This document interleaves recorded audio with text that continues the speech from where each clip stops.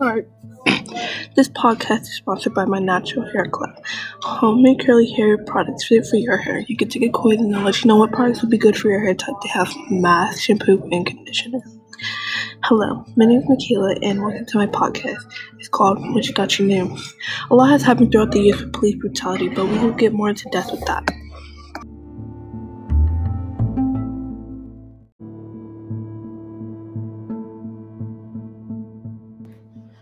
Police brutality, people. It's a huge deal. And I know we all seen those videos where police are sitting while they're being pulled over, or they get 3 different reasons why they're pulled over.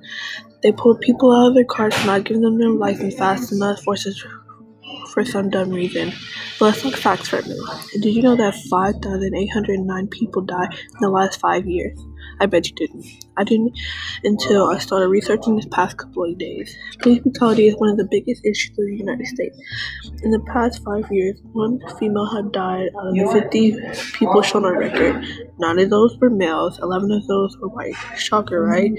But there's more. Those are just on record. 23 days out of 365 days in 2018 was it when nobody was killed from an officer shooting.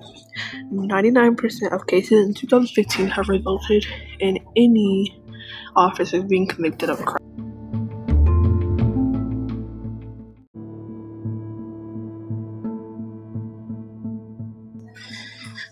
In the passage written by the police, they say, now back then, over the years, a group have taken polls. A significant number of Black Americans have believed that minority members induced police brutality. In 1869, for example, 39% of Black residents took a Gallup said that they believed that there's police brutality in their hometown. 37% of the residents disagreed, but 22% said they were not sure.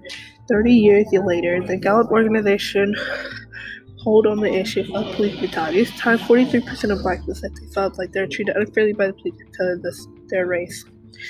Overall, 38% of residents of all races said they thought police brutality exists in the community. If you don't know what any of this means, I'm just saying that police brutality has grown over the years, and the main question being asked right now is why.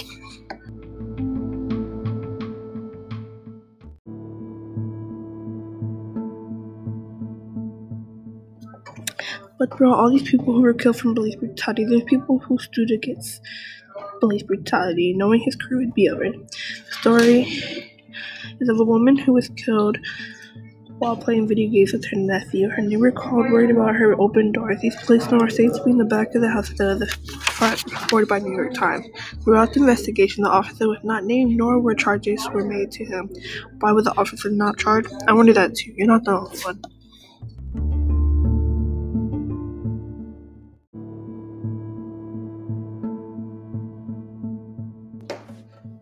But let's honor the man who lost his football career for standing up to police brutality. As he says, and I quote, people who were anonymous in life had become famous in death. And I can't say he's wrong. Black people were 25% of those killed in 2018, despite being only 13% of the population. Young Black men killed by the police have the highest rate this year. Now, what does that tell you? Let me know.